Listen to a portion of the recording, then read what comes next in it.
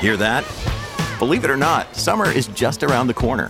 Luckily, Armor All, America's most trusted auto appearance brand, has what your car needs to get that perfect summer shine. Plus, now through May 31st, we'll give you $5 for every $20 you spend on Armor All products. That means car wash pods, protectant, tire shine, you name it. Find out how to get your $5 rebate at armorall.com. Armor All, less work, more clean. Terms apply. Get ready for the greatest roast of all time, the Roast of Tom Brady, a Netflix live event happening May 5th. Hosted by Kevin Hart, the 7-time world champion gets his cleats held to the fire by famous friends and frenemies on an unforgettable night where everything is fair game. Tune in on May 5th at 5 p.m. Pacific time for the Roast of Tom Brady, live only on Netflix. When you need mealtime inspiration, it's worth shopping Kroger, where you'll find over 30,000 mouth-watering choices that excite your inner foodie. And no matter what tasty choice you make, you'll enjoy our everyday low prices, plus extra ways to save, like digital coupons worth over $600 each week. You can also save up to $1 off per gallon at the pump with fuel points. More savings and more inspiring flavors make shopping Kroger worth it every time. Kroger, fresh for everyone. Fuel restrictions apply. With the Lucky Land Slots, you can get lucky just about anywhere. This is your captain speaking. We've got clear runway and the weather's fine, but we're just going to circle up here a while and get lucky. No, nothing like that. It's just these cash prizes add up quick. So I suggest you sit back, keep your tray table upright, and start getting lucky. Play for free at LuckyLandSlots.com. Are you feeling lucky? No purchase necessary. Void where prohibited by law. 18 plus terms and conditions apply. See website for details.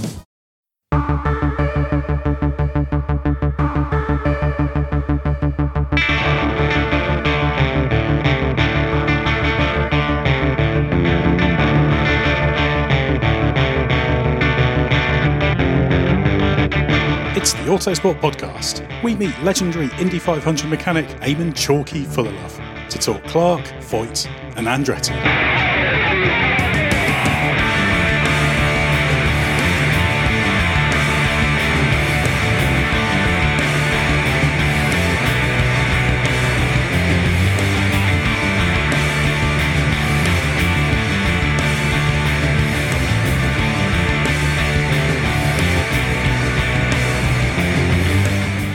Well, it's the month of May, and that means the Indianapolis 500 is coming up. Lots of interest in that race with Fernando Alonso returning there to take on his second attempts at the race. But we're going to look a little bit backwards and speak to a legend of the Indianapolis 500, someone who has worked with some of the most famous drivers, someone who knows what it takes to win that race, and someone who I should say needs no introduction, but I'm going to give him an introduction and ask him to give a bit of an overview. Well, I'm your host, Ed Straw. My guest is Eamon Fullerlove, Chalky. So just tell us a little bit about yourself. Obviously, you're associated with Lotus and Jim Clark. You've got a picture on the wall of the great man himself. Give us a little bit of an overview of where you started. I started at Lotus 1965, June 1965. And when I showed up Monday morning to work, I was waiting there for the shop to open, and this trailer backed in, and on the back of it was Jim Clark's winning IndyCar. And as soon as I saw that, I thought, that's definitely where I want to be. So I just started there looking after the truck. And when the people would go racing, Al McCall said, sit down at the bench and learn how to weld and whatnot, and put things together. And he showed me how to put uprights together and the suspension. And then I got to work on the lathe and whatnot. Just basically, and I obviously found out I could do that quite easy. Or not quite easy, but I didn't struggle with it. And then I ended up going to Indy in 1967. So I guess your main thing to start with was working on the Team Lotus Grand Prix cars. Yeah, Grand Prix I was always helping on the cars. The Lotus 33 Jimmy was driving, and Mike Spence, Pete Arundel. And then Graham came when we moved up to North in 60. Yeah, we went up there in 67. And I basically started my career there. Well, great place to start. And I guess before we get onto Indy, we should say working with someone like Jim Clark. Yeah, that was everyone. I thought I was in heaven there, and and everybody there, all the guys were all young guys, Kiwis and Aussies and English guys and Irish and Scots. So it was a good mix of a team, and basically we clowned around all the time, forever. Bob Dance, obviously instigator of all the things that we would get up to. I worked all the way through Lotus, 60, 65, 66, 67. And then 1968, Alan McCall asked, or Jack Bradman asked Alan that, he'd be interested in hiring him to build an Indy car. So Alan talked me into it, and we went to, Jimmy had got killed by then, so we decided, well, it's time to go. So we went to Brabham's and went there and built a little Repco car for Rindt. Not successful. It was a year too late. But, it kept blowing up all the time. So that we never really got anywhere with that. And I left there and went back to Lotus. And the Repco the next year, I think Revson drove it and finished 6th in it. So that was that period over. I went back to Lotus when Rindt was going back there, so I went back with him. Not with him, but because of that. And then we built the ill-fated four-wheel drive cars. And went to Indy with him, and, Mario crashed it, and I ended up working with Mario a week before the race. Well, that was the first Indy win you were involved in. And as you say, he had that huge crash at turn 4, I think a few days before. Because it wasn't part of, I think the first weekend of qualifying was rained off, if memory serves. So it was all on the last weekend. And then the Lotus 64 primary car in pieces. Unfortunately, there was a design failure in the hub where it broke. But up until then, Mario was just saying, boy, wait till qualifying, I'm going to show these guys. He was just cruising with that car. And he realized the potential of it. And lo and behold, the hub broke, and that was it. And we were through the cars. We tried to make new hubs to make it look like we were making an effort, but it wasn't going to happen. And at that time, Rindt and Graham, who were driving the other two cars, had that big crash at Barcelona. And they weren't feeling too, they weren't in any mood. They hated the fact that these cars were, they had no time in them at all. And I could see the relief on their face when they were withdrawn. But it was a shame. It did have a lot of potential, the car. But that was, so we were through the cars. I went to work with Mario, and we had a bit of a week at Indy, before the race. He qualified good, and then in carburation day, when he went out running, the engine was overheating. So we bolted a radiator, which was on there before, but bolted it on without in carburation day, and that was fine. And then all the complaints, you had to run what you actually qualified with. So they made us take it off. And then we're sitting around thinking, well, what do we do now? So with the help of Eddie Kuzma and I, we cut a hole in the bottom of the seat tank, put a radiator up in the seat tank, and plumbed it all up, and just went into the race cold turkey, not knowing it was going to do the job, and it just did. Just kept the temperature where it needed to be. And that was the Hawk, wasn't it? That was the car that was just pulled out as the spur. It's surprisingly quick, wasn't he? Because he qualified second, I think. Yeah, he was quick in it. It was a very fast car, but it held, those two side tanks on it, if you look at the wedge types, they were full of fuel. So it held about 90 gallons of fuel. So it was a very heavy, heavy car. Basically getting out of the pits with a 2-speed gearbox. And lo and behold, when we come in for the last stop, the pit behind us was Lloyd Ruby. And Ruby had been gaining on us and gaining on us. We had no chance of beating him. He was on it. And then he had that problem, pulled away with the fuel hose connected up, and that lost his chance of winning. So the racing gods were looking down on Mario that day. I guess they had to on one day at Indy, because of course that was the only time he won at Indy, amazingly. I take full credit for that race. Rightly so. Complete credit.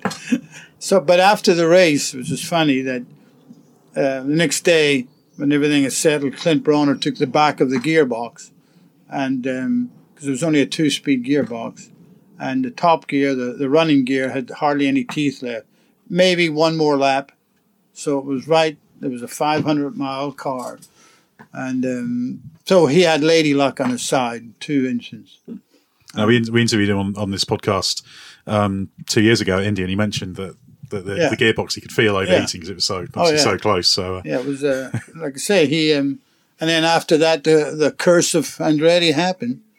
they never ever no that was it. Yeah, exactly, and so many times. But of course, well, was it basically a young Mario Andretti at that day? So what was he like to work with? Mario was great. He was young. I mean, he was. You think about him, we were all real young, but not. You didn't really realize you were that young until you look back and go, "My God, he was just a kid."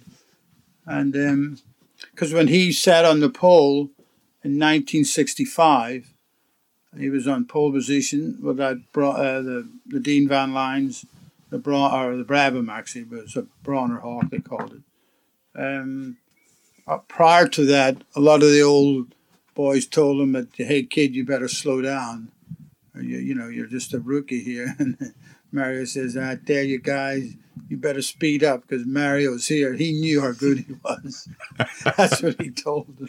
Well, history proved him right. He knew right away. He knew he knew he had the goods to do it. And obviously, it seems like Indy's a race you kind of fell in love with and enjoyed being there. What was it like in those days? I think 67 you said was the first year you went there. Obviously very different today. I actually didn't like it. I didn't enjoy it. Because of, well, there was so much to do there and you wanted to go out and do that. We were working flat out and both those Lotuses were, for some reason, as I found out later on, they didn't want Clark to win, or Hill. That was, they made their minds up. They were not going to win another race, And for some reason or other, we kept blowing our engines up all the time. And I mean, when you look back at the Lotus's history, they never had engine problems. And there was a couple of other things in the tires, the Steiger, that they never informed us about.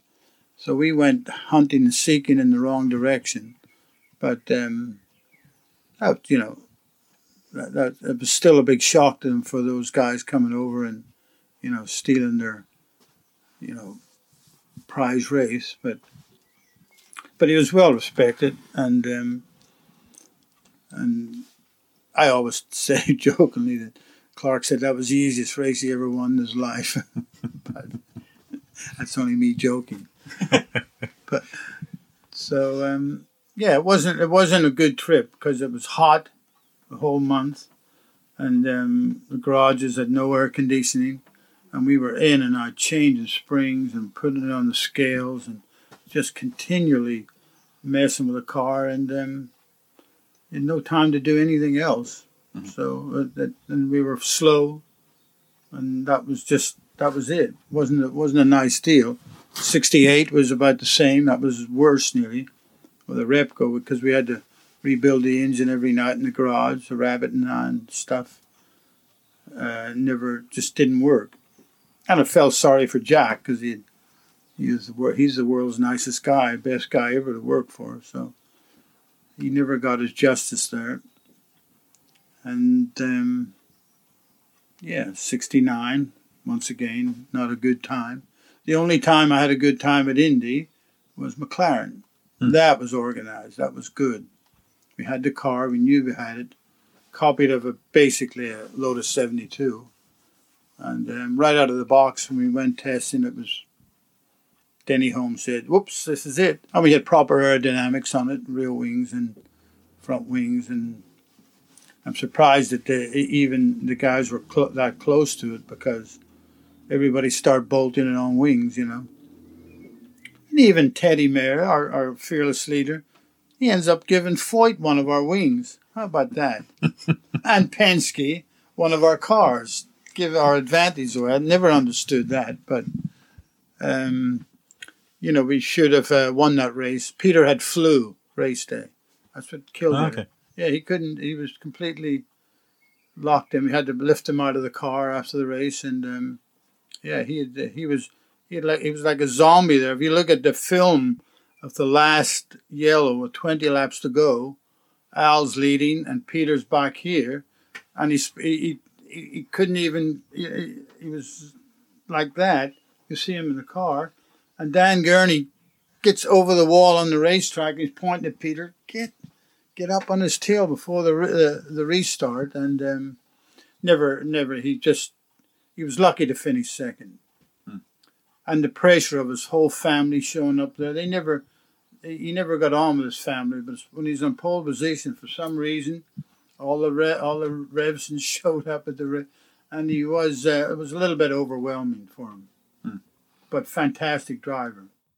No, another very strong driver. There were some just great names. It's a litany of great names you're working with. Peter's pole day was an amazing story because when we went out on the Saturday morning of pole day, doing that hot laps in the morning, the car wouldn't run, completely wouldn't run.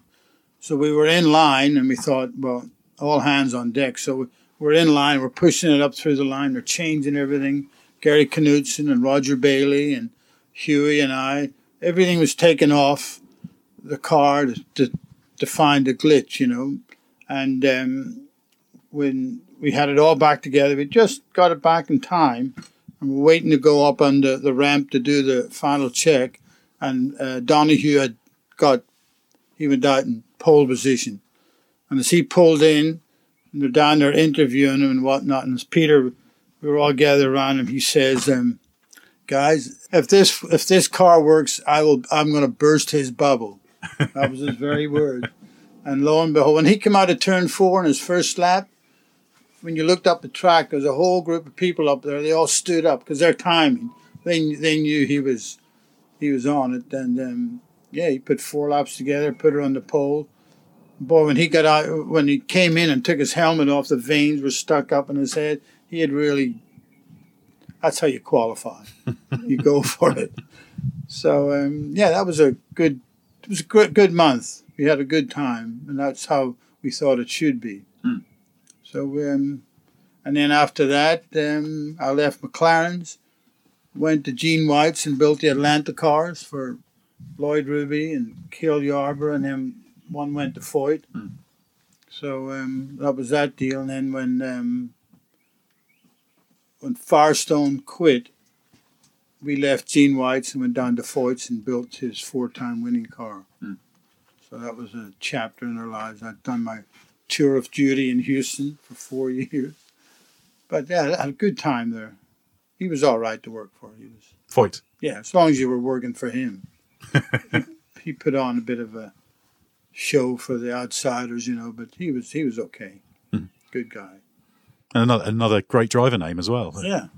Hugely successful, obviously, particularly at Indy. And then at Foyt's, we ran Jim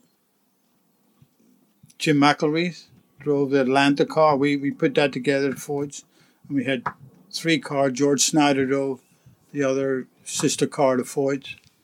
And we looked after our little Atlanta car. And, it ran pretty good. It was a good car. It was a copy of a McLaren, basically. And where did we go from? So after that, after Foyt, I went back to Indianapolis and started working at Jackie Howard's, building cars, making wings, fabricating, doing a lot of work for Patrick Racing and whoever came along. We fixed lots of wrecks, built lots of wings. I was a full-on, never ever time and it wasn't work. And then I went back and forth and tried to find I went on my gap year, California, Newport Beach, hung out with all the bikers in, Gene Woods, Gene Romero. They were all, because they used to come to Indy, and David Aldana, and hung out with that crazy lot. And then came back to Indy and actually went to work for Grant King for a couple of years there, building cars and helping. And then there I went back to Howarton's, and then to Roger Beck's, and then to Hemmelgarn. And then we won the race with Hemmelgarn. Yes, that'd be 96, wouldn't it? Yeah, with Buddy Lazier. Yeah. But I didn't like the IRL. One thing, it was so noisy. God. I mean, they were unbearable. I mean, if you've been to a NASCAR race, if you don't have the headset on, you can't even think of that noise. So that was basically, and then I just started building stuff, helping guys out, and had my little shop in Indy, and that was what my life was, making this, making that. I've done a lot of dragster stuff, top fuel dragster wings and sprint car wings. Yeah, I was the wing commander. Well, that was, basically. But Indy lost its appeal. Even after Buddy Lazier's deal, I didn't feel that was right, in the whole, when everyone wasn't there. But that was a trying time in racing. Yeah, bad for everyone, the split. Bad for everyone. Tony didn't take advice. He didn't listen to anybody. He was going to show them. Yeah, Tony George definitely had a point to prove, didn't he? Yeah, he had a point to prove, and he done it the wrong way. And that was at the height when Bernie was really worried about IndyCar racing. And everyone was funded. They had all the great drivers. You had even the young guys were superheroes then. Not like now, for some reason.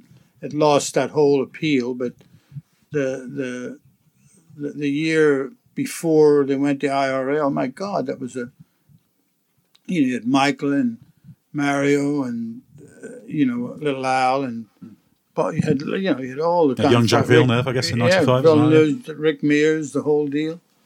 They were all still part of the chain of the hero image that Indy has always created.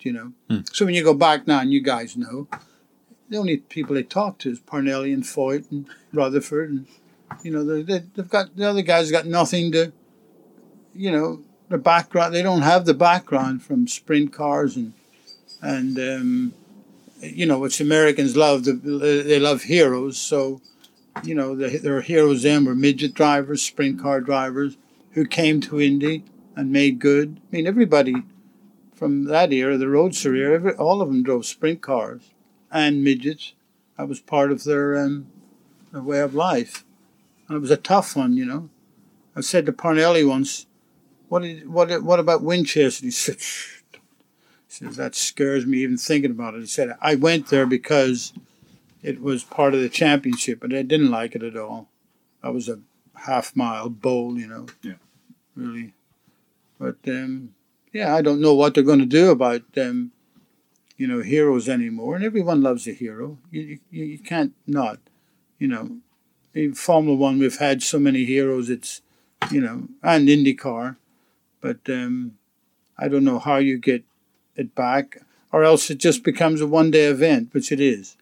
They'll have we all love to go to Indy, but when you walk out there and there's no people in the grandstands, it's, qualifying, 20,000 people if you're lucky. Well, we used to get 50,000 people every day at the racetrack, all having a good time, and, you couldn't walk anywhere near the garage area with people everywhere, and they just that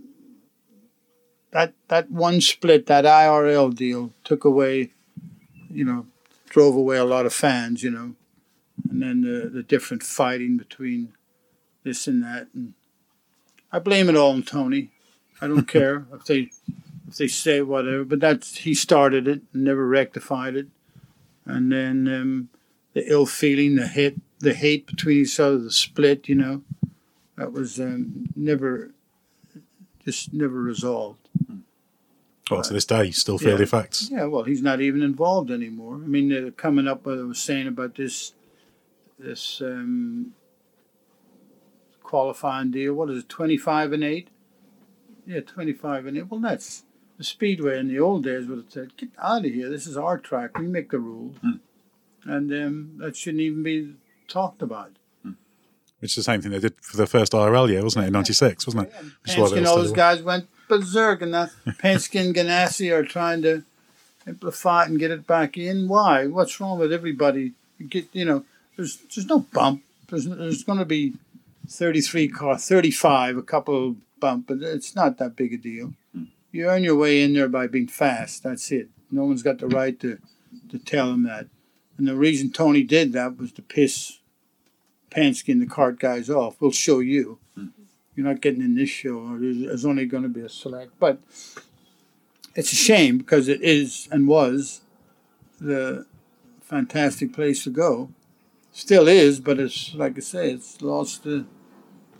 It's hard when you kill tradition, isn't it? All the greatest sporting events in the world have got tradition. Kentucky Derby, the Grand National, Silverstone, you name them, they've all got it. They haven't lost it. The FA Cup. And when you lose your tradition, or you let somebody, then you lose you lose the fans and you lose what it's all about. The Isle of Man will never, ever lose its magic, because we were talking about that earlier. Man and machine go out there, and that's it. See how fast you can go. And that's the same with Indy. Go out and qualify. Let's see how fast you can go. I don't even know what they're doing at Indy now. How that qualifying works, I haven't got a clue. What was wrong with the way they had it? It was brilliant. Everybody lined up, and fans were there. Everyone's in line. Get out there and go for it. Now they have to have the fastest 5 on this day. A bump day on a Saturday, or what? I don't know how they done that last year.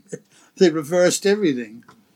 Yeah, it's a shame to lose those traditions. And then you're right, the IRL split, I guess, was the point where things started to fall. What do you remember about the '96 win? Because obviously Lazier is not one of these big names, but a good driver, and it was difficult because wasn't he in a back brace still? He had a serious accident. It was had to lift him in the car. He anyone said to me, well, it wasn't a real 500, but it was, because there was 33 cars there and they're all gassing it. And Buddy Lazier's time, the last 20 laps, I don't care who you were, even if Rick Mears was in that race, he would have had to really step it up to keep up with that speed.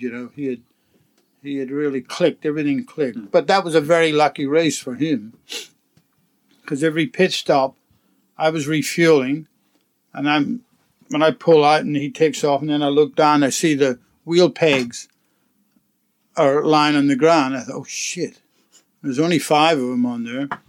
And I picked them up so the USAC guy couldn't see him. And I told Kuzma, I says, tell him when he comes in for the next stop not to gas it. Let us push him out, because he's snapping the wheel peg. Comes in for the next stop, rear wheel up, wham, another one there. So, we're down there. So he snapped 3. There was only 2 on there. And he kept saying, buddy, don't drop the clutch. Let us push you out. So he got the message, and it was just lady luck was his way. But he drove a great race for the injury he was in, the back injury. I think he done pretty good. But don't take it away from him. It wasn't believe me, it was a good win. He would have been there with all of them. They had to been there. So, yeah. But he's a strange little man, old buddy. And a great fan of Indy, so I think his last Indy 500 was a couple of years ago. Yeah, still having a go. So that was basically my life in IndyCar racing. Well, why did you spend so much time in the US? Well, I went there because of IndyCar racing. That was it, no other reason. I spent 45 years there. And then it got to a point where, I wanted to come home anyway and see what happened. Well, I come home and got married. We won't talk about that.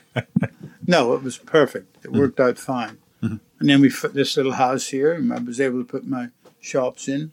Off I go. The first job I got was that tub up there, Jody Schechter's tub. That was my first job coming home here.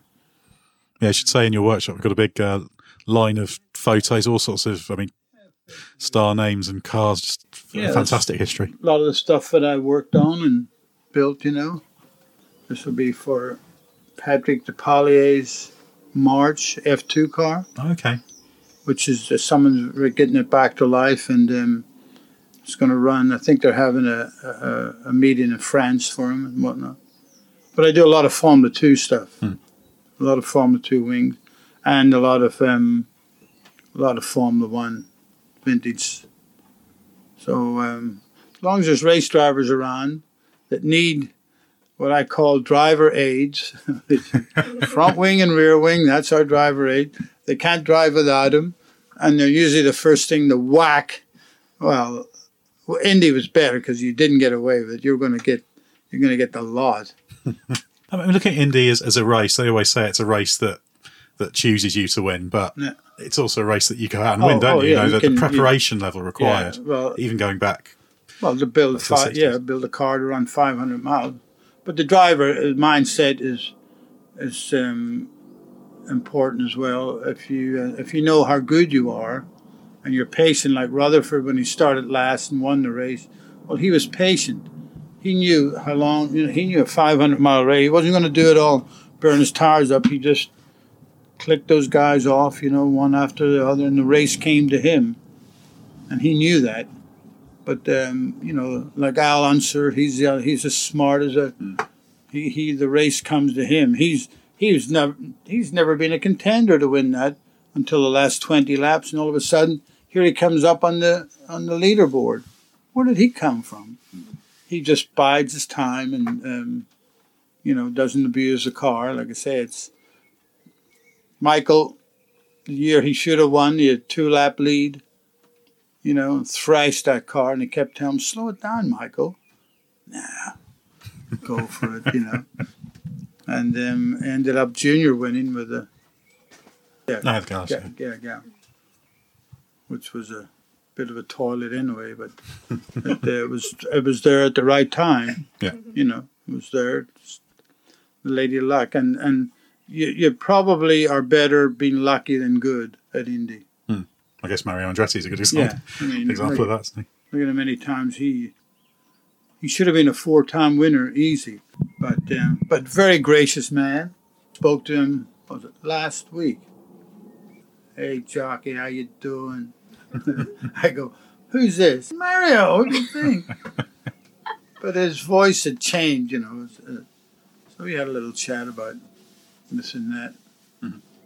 Yeah, he'll always bring that up. He'll always remember that was the one time in his life where everything changed. When he won that, and he was, you think about Mario, it was so popular with everybody, especially kids all loved Mario. I think it's because he was small. The kids all related to him and whatnot, but he was a very gracious winner. And he still is, time for everybody. Yeah, and still driving in the 2-seater, isn't he? Yeah, and I hope they honor him correctly at Indy. I hope they do a good job on him because he deserves it. Floyd's got enough. They've given him more than God. They're giving him his own bronze bricks now. But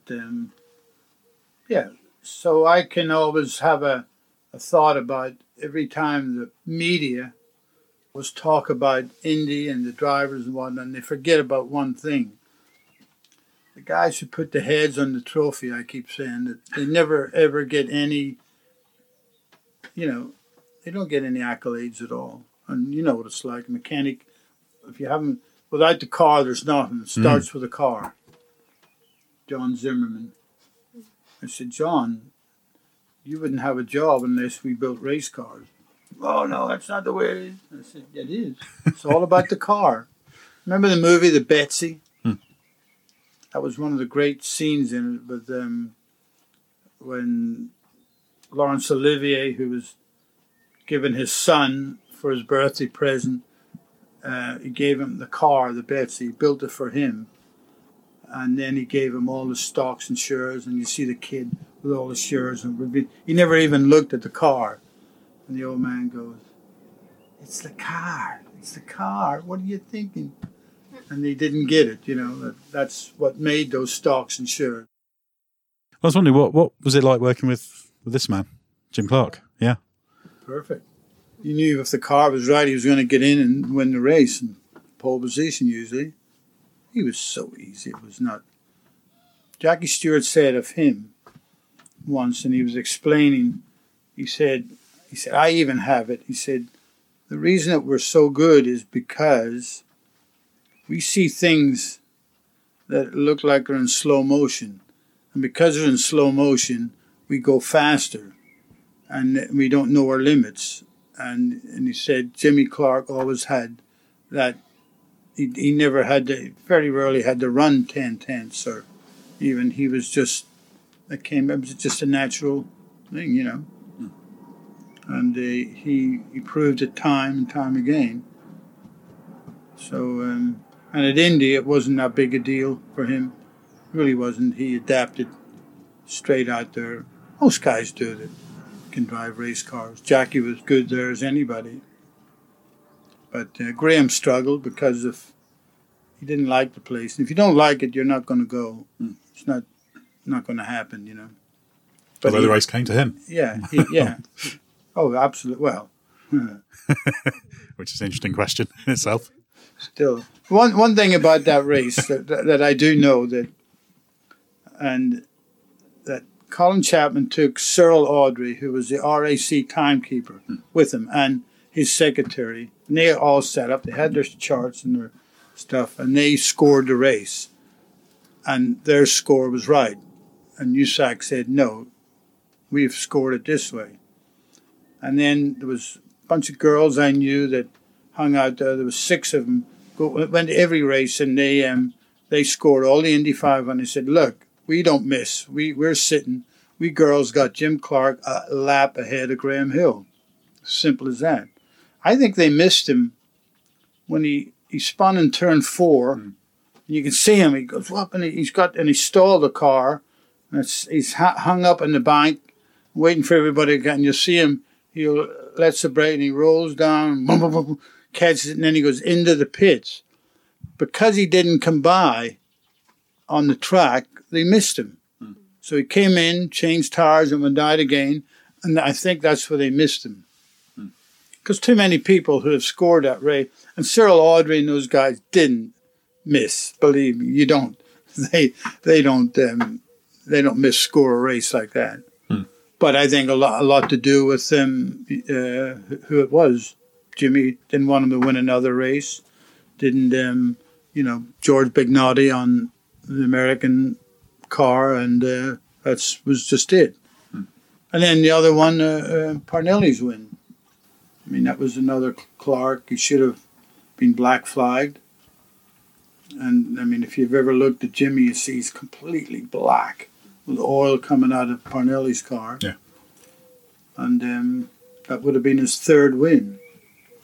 But didn't work that way. But after that race in 63, was it, Parnelli? 63, yeah, it had to be 63. He was a little upset with that, but he was very good friends with Parnelli. He never begrudged him the win or anything. But he did come in the garage, they said afterwards, and the next day when he came into and he said, I'm going to stay here for a week. Can we get a car ready for Trenton or Milwaukee? I'm not sure which one. And he went there and spanked him. I think it was Milwaukee next, wasn't it? Yeah, he went one. He came up to lap 40 with about 10 laps to go, and he backed off. He wouldn't do it. He didn't want to embarrass him, which is fine. But he was. Oh, we used to get into some good Barneys with Foyt. We're down there having a few beers, and Foyt saying that Clark wasn't that bad a driver. Really, I think he was compatible to anybody around at the time. But I think there was a lot of, the roadsters were gone. That was the writing was on the wall, and there was a bit of the limeys, as they call them, coming over here, stealing our glory and whatnot. I think it was that part of it. And a lot of people didn't like, a Lotus team that didn't like Green for a start. And, it was anything they could do to put a thorn in their side. I think they did. But, but they all respected Clark. He was a different. Did that the kind of animosity towards the Europeans going in spread to you guys, and did you have problems with some of the locals? No, not really a mechanic, but they did in a way, you know. They just didn't. I think they were more upset because the Roadsters had died. That was one thing that really, really, because those guys were still into the Roadster, and then all of a sudden, bingo, the light went out on them. And then all the guys said, I'm not going to do a Radians car. Well, the next year, most people had them. You know, there was only one Roadster. Hurtubise kept that flag going. And I think maybe Gordon Johncock may have been the last competitive guy to run a Roadster at Indy. After Foyt had won and whatnot, but and that was it. That really hurt. It really did. Because the Roadster, remember, was the epitome of Indy. You built it. You buy a Watson, that was your car. You built your Indy. You done everything. You showed up at Indy the correct way with your car and driver, and went out and raced. It's lost all that bit, and it killed us. You know, as fabricators, we were building, you know, race cars, lots of parts and stuff, and then all that went south when Dallara came on the scene. And then they built these cars that don't really look that nice, do they? They're not pleasing to the eye in the modern world, you know. I keep posting on Facebook that Brabham, Gordon Murray's Brabham, Mario's Lotus and whatnot. I said, look, if you got a spec car, why not make it pretty, make it nice? They don't see that mentality. If you're doing a spec car, you can do any design you want. So why not make it? And I said, why don't you hire Gordon Murray to pencil you one up? You know, as a nice looking. I don't like these futuristic things with bent wings and bent deals, and you know, like Formula Electric are a little bit. And they're missing the boat too. They should have a much better looking car than what they've got. And I think the viewing public like to see cool looking race cars. Well, it's a shame if you go to somewhere like Indy that there's the whole car design side's just vanished, doesn't it? It's Can you imagine something like a 312 Ferrari would look like at Indy? You know, I mean, or cool that would look, or any old Formula One cars from that era. You know, the Chaparral was the last really good looking car there. It was, you know. And nobody copied that concept. That was around for a while, you know. Nobody thought, wait a minute. And I was looking them right in the eye, you know, what they needed. But, I just felt really sad that Indy is the way it is, and I don't know how you would change it. I have no idea, because it's in the hands of people who are not race car people, or they're all businessmen looking out for, you know. Indy used to have no advertising. You knew in the month of May, you showed up in Indianapolis, there was going to be a race. You bring your car, and that was it. It was never advertised. There was probably about 30 people in the front office that ran that show with the biggest crowds, you know. I mean, my God. And now there's 400 people working there or something, all bumping into each other, all trying to do something. Let's get a rock band here. Let's do this. Let's do that. It's not what it's about. Not about that at all. When was the last time you worked at Indy? The last time I worked at Indy, it was on Buddy Lazier's car. Okay. Yeah, that was it. So 96 was the last one? Yeah, on a car, but I still worked around, yeah. You know, in the shops doing my own thing. But that was the last actual time. Mm-hmm. Then after that, I didn't. Well, the next year, so when Buddy ran, he ran a car, you know, we ran the Reynard Cosworths.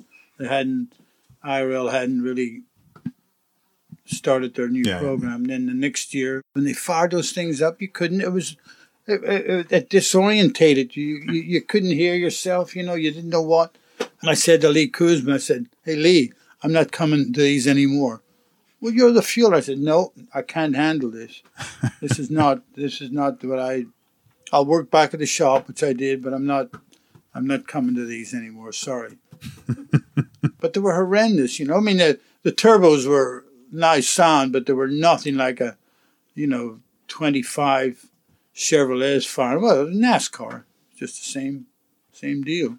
Well, it's been fascinating to hear your stories. But just while we're finishing, is there a greatest moment, a proudest moment from your time at Indy that springs to mind? Yes, driving Danny Ungaius' station wagon into the swimming pool at the at Classic Motor Lodge. By accident or design? No, just in front of a full audience of drunken into the bottom. But my proudest moment, I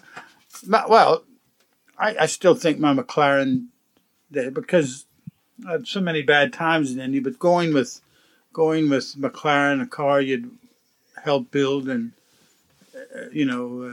right out of the box fast, and made life so much easier. And that was pretty much. But maybe building the Gene White cars, because we had built. I didn't know if we could build them or not. We were just young guys, and we took it on and built 3 of them. They all finished, at Indy in the top 10.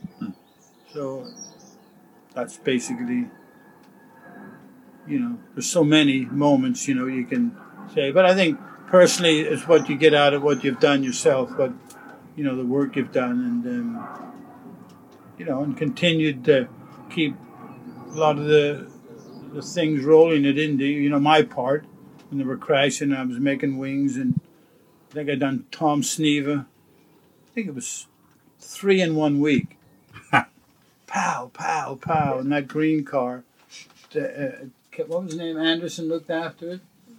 Sneva was hitting the wall, and it was a little tiny wing that he was running. I called it a postage stamp.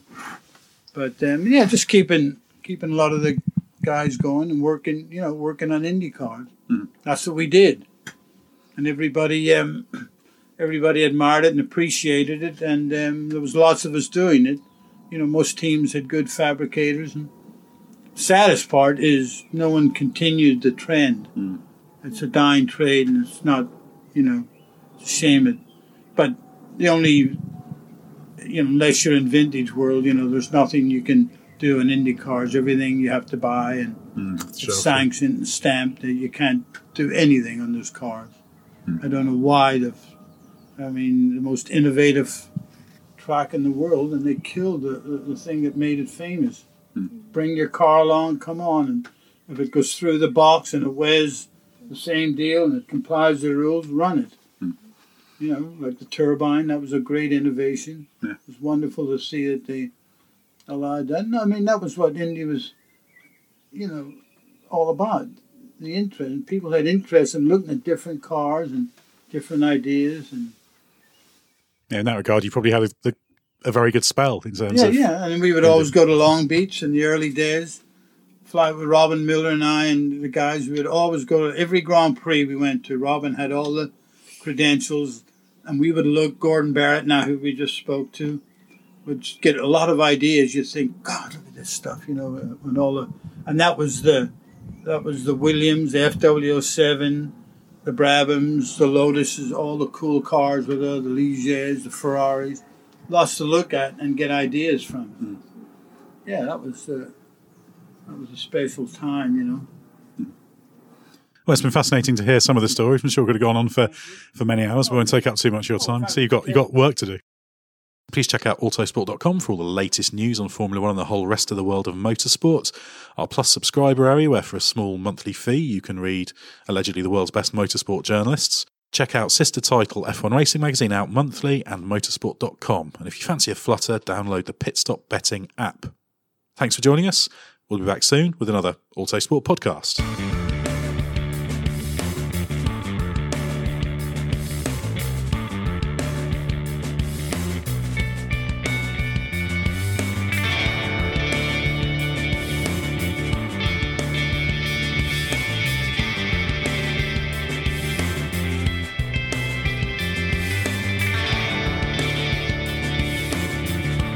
Music is 6am by Trilo, written by Marcus Simmons.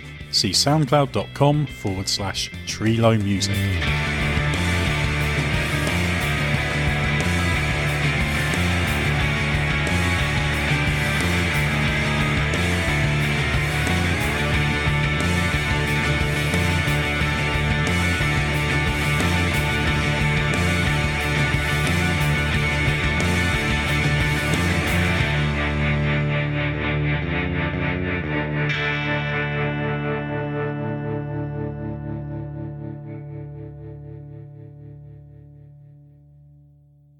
Mary redeemed a $50,000 cash prize playing Chumba Casino this year. I was only playing for fun, so winning this was a dream come true. Chumba Casino is America's #1 social casino experience. It's serious fun. With over 80 casino-style games to choose from, you too could win life-changing amounts of cash. Be like Mary. Log on to ChumbaCasino.com and give them a whirl. That's ChumbaCasino.com. No purchase necessary. Void where prohibited by law. 18+. Terms and conditions apply. See website for details. The voice in the preceding commercial was not the actual voice of a winner.